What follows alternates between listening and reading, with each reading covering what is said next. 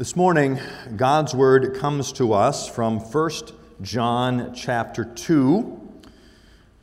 We read these verses earlier in our service. I'm going to read just the first two verses of 1 John chapter 2.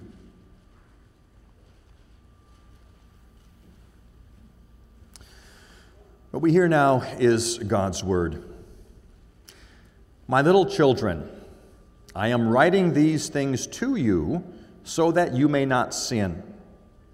But if anyone does sin, we have an advocate with the Father, Jesus Christ the righteous.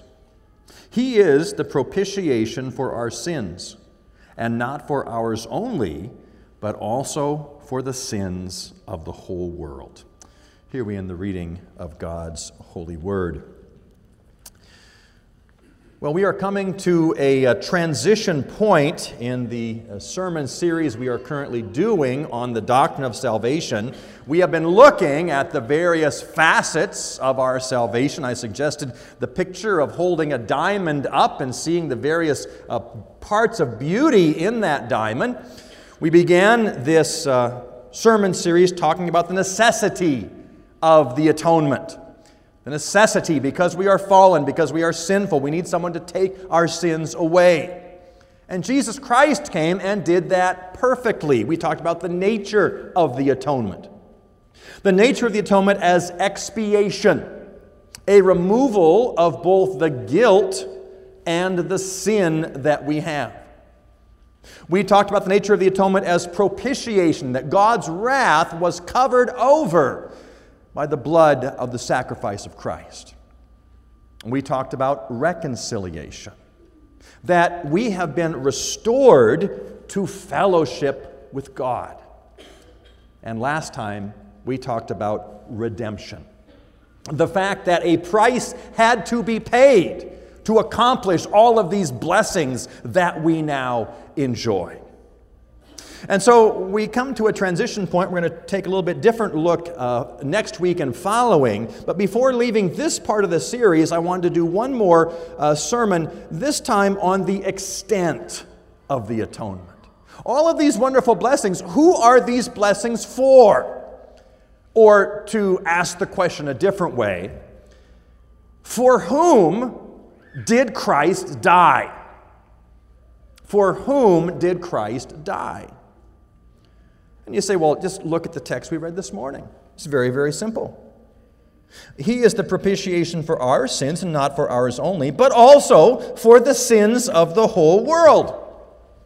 Christ died for the world. He died for everyone. These blessings are for all. I don't think it will come as a surprise to you when I tell you our church does not believe that Christ died for absolutely each and every person head for head. We are not a church that believes in the end there is a universal atonement, that everyone goes to heaven. Love wins. God's love outshines His wrath and His justice. We believe in a limited atonement. Now that truth is not common in evangelicalism today, but you will hear in many churches, in most churches, Christ died for everyone. Christ died for the whole world. Christ died for everyone head for head. We say He didn't. Our text seems to say He did. He's the propitiation not for our sins only, but for the sins of the whole world. Are we wrong? Are we wrong to hold the position of a limited atonement? We believe that Christ died for absolutely each and every one of the elect. He died for each and every one of His own.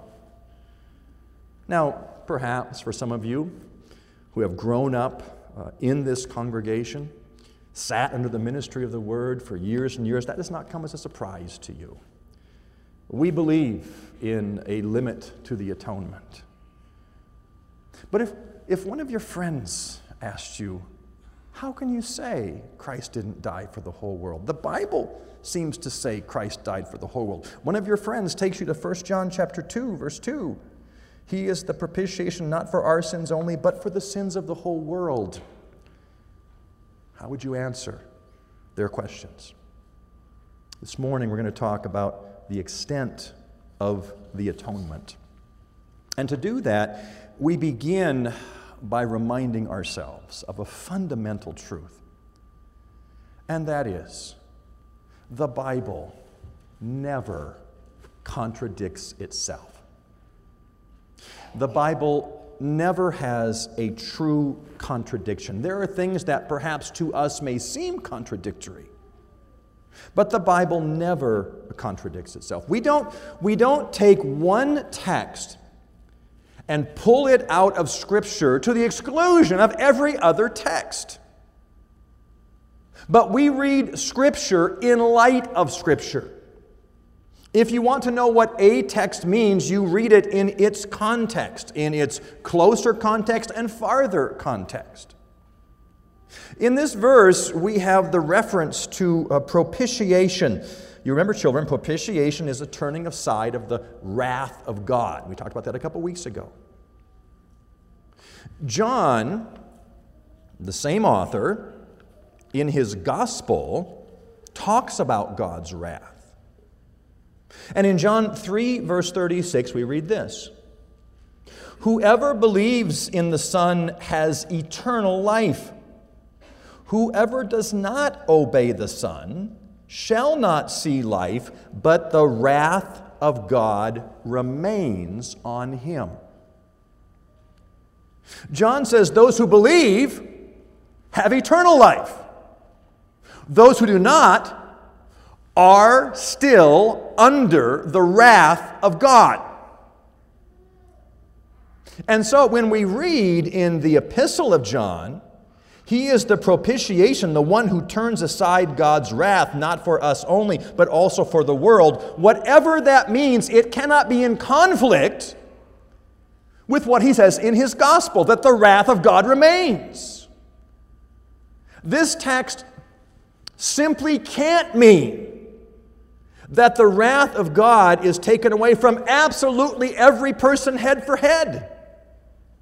If that's the case, it is in conflict with John's gospel in chapter 3. How do we understand this text? He is the propitiation for our sins, and not for ours only, but also for the sins of the whole world. Well, we recognize that John uses the word world in a variety of ways. Doesn't always mean the same thing. Sometimes he uses that term to refer to the physical world, to creation, to the things that we see around us. That's the world, that which is created. Well, obviously he's not using it that way here, because there is no propitiation necessary for the creation itself. Sometimes he uses this term to refer to people in general. Again, from the Gospel of John, same author. We want to find as close of a comparison as we can. In John chapter 12, verse 19, Jesus has entered Jerusalem. There are many people coming to see him. And in John 12, verse 19, we read this: "So the Pharisees said to one another, 'You see that you are gaining nothing. Look, the world has gone after him.'" The world is going after Jesus. Now, did John mean absolutely everyone in the whole world was trying to follow Jesus? Not even everyone in Jerusalem was trying to follow Jesus. He certainly does not mean absolutely each and every person. He means people in general. There were a bunch of people who were following Jesus. The world is following him. People in general. Not absolutely every person in the whole world. Sometimes John uses the word world in contrast to the church. There is the church and there is the world. For example, in Jesus' high priestly prayer, John 17, verse 9, Jesus says, I am praying for them, for the church. I am not praying for the world, but for those whom you have given me, for they are yours. I'm praying for the church, Jesus says. I'm not praying for the world. World in distinction from church. That's how the term is used sometimes. When John, in the beginning of his gospel, says, look, the Lamb of God who takes away the sins of the world, what does he mean when he says the sins of the world? Absolutely each and every person? Well, I guess to get a handle on that, we go to probably the most well-known verse, not only in John, but perhaps in the Scriptures themselves. For God so loved the world that he gave his only Son, that whoever believes in him should not perish, but have eternal life. God so loved the world. Who is that world that God loved? Is it each and every person indiscriminately? Well, the verse itself answers that question. God loves, and so he gives eternal life. To whom does he give eternal life? To those who believe. That whoever believes in him should not perish, but have eternal life. No, John 3:16, rather than teaching a universal atonement, teaches a limited atonement. God's love is for those who believe in him. What does he mean in 1 John chapter 2, not for ours only, but for the sins of the whole world? Well, remember who is writing and who is being written to. John writes to them, my little children, I am writing these things to you so that you may not sin. But if anybody does sin, we have an advocate with the Father, Jesus Christ the righteous. He's the one that turns aside God's wrath, not for us only, but also for the sins of the whole world. John is writing to a primarily Gentile, non-Jewish audience. He's writing to those who did not grow up in the covenant. And you can almost imagine them hearing these words, we have an advocate with the Father, Jesus Christ the righteous. Oh, that's fine for you, John. Sure, you have an advocate.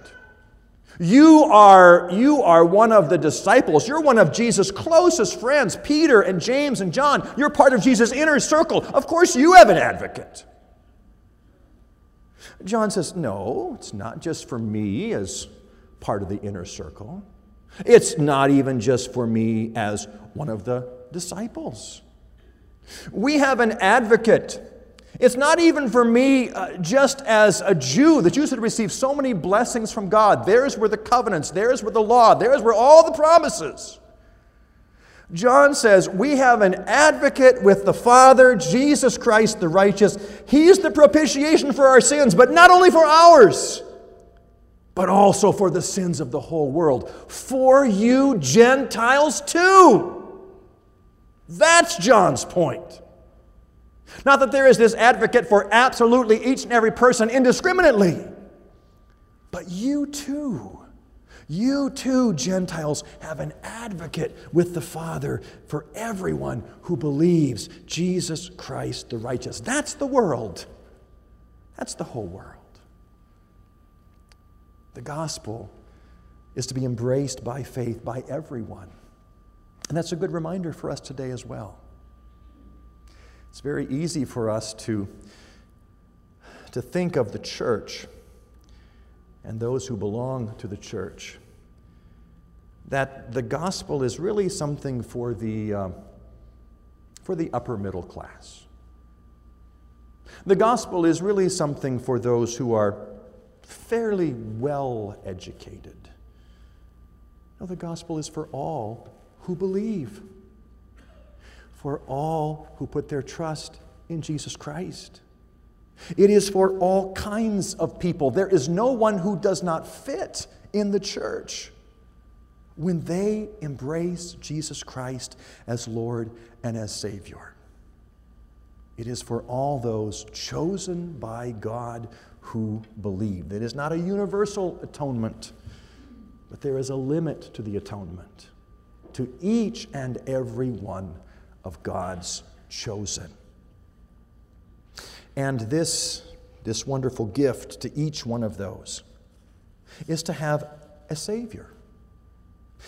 My children, I write these things to you so you won't sin, but if anybody does sin, we have an advocate with the Father, Jesus Christ the righteous. We have an advocate, one who speaks in our defense. We talked about this in our Minor Prophet series with regard to Micah not so long ago. One who speaks on our behalf. And he is the only one to whom we can turn for salvation. He is an exclusive Savior. He is the only Savior. We don't look for any other advocate.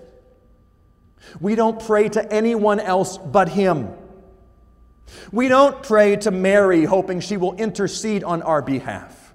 We don't pray to saints. We don't pray to the disciples. We don't pray to dead relatives. We have one and only advocate, Jesus Christ the righteous.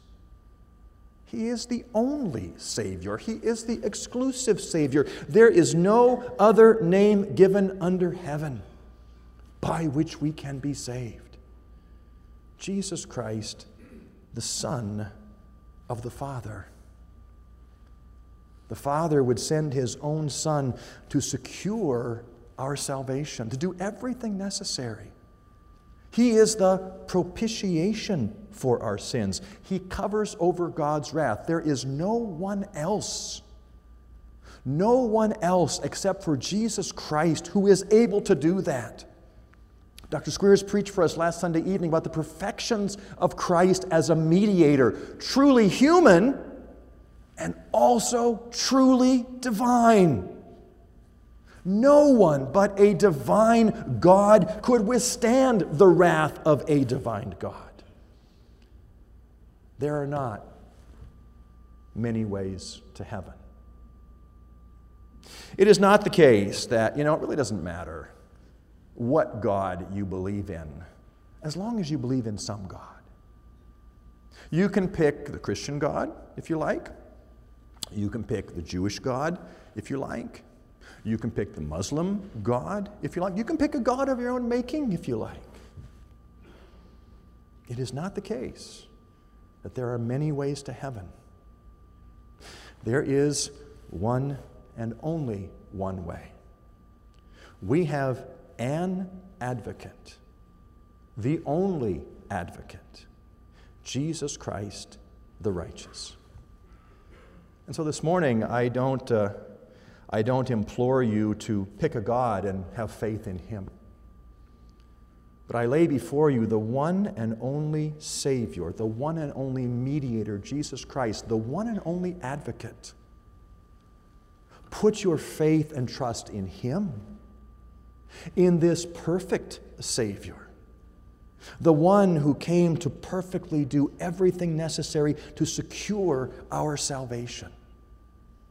He is one who came and did everything for us. And that glorious truth gives us a wonderful comfort, a comfort for those who believe the gospel.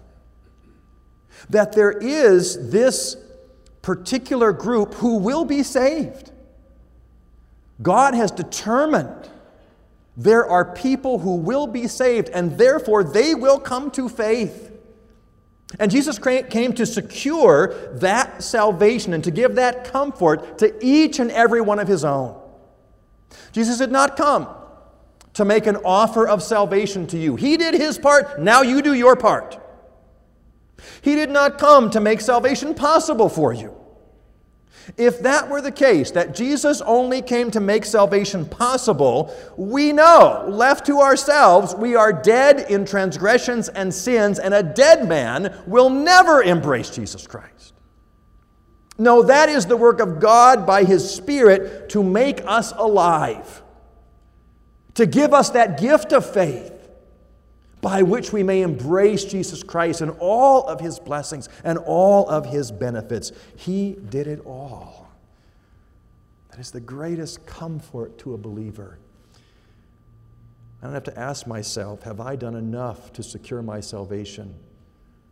There are no works I need to offer to secure my salvation.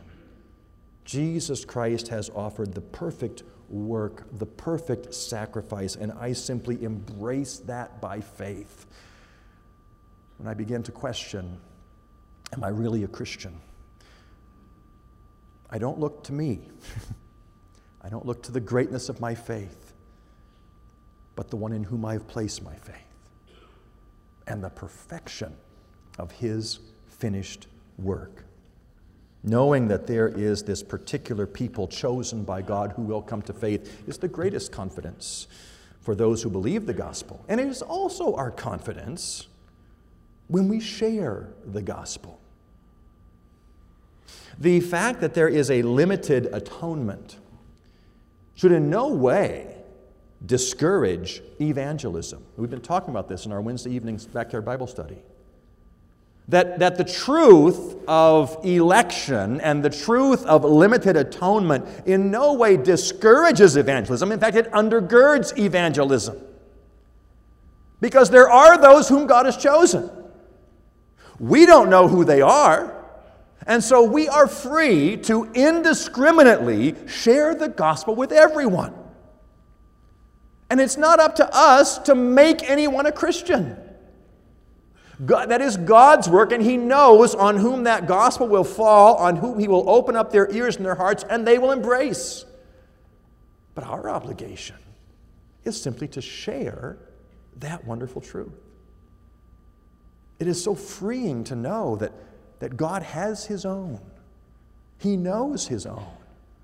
And He will include us in that glorious task of calling His own to be with Him. The limited atonement must never limit our obedience in sharing the gospel with those around us. In fact, the truth that there is this particular number God has chosen gives us comfort, gives us assurance. There are those who will respond, and that response is due to the work of God by the power of His Spirit through the proclamation of the gospel. My little children, I am writing these things to you so that you may not sin. If anyone does sin, we have an advocate with the Father, Jesus Christ, the righteous. He is the propitiation for our sins, and not for ours only, but also for the sins of the whole world. For whom did Christ die? For each and every one of the elect. For each and every one of God's chosen, for all kinds of people, for people throughout the entire world. He died for people even like us, fallen, sinful, in need of a Savior. Jesus Christ came to do everything necessary to secure our place with God. Oh, we can be so thankful that God has a particular, definite number of people whom He has called to be His own. And each of them He will take all the way from this life into eternity.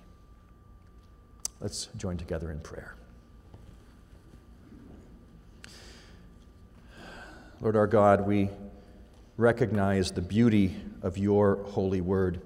We recognize the importance of reading that word carefully, not pulling it apart, taking one text to the exclusion of all others. We thank You that You did send Your Son, Jesus Christ, to die for the world, for each and every one of Your elect. Lord God, we thank You that we can, by faith and by Your grace, be numbered in that great company. Help us, Lord God, to take great joy and great comfort in the fact that You have Your own, You know Your own, and You will call Your own to live with You now and to live with You forever. We praise You for Your perfection, for Your work of salvation. Hear our prayer. For Jesus' sake, amen.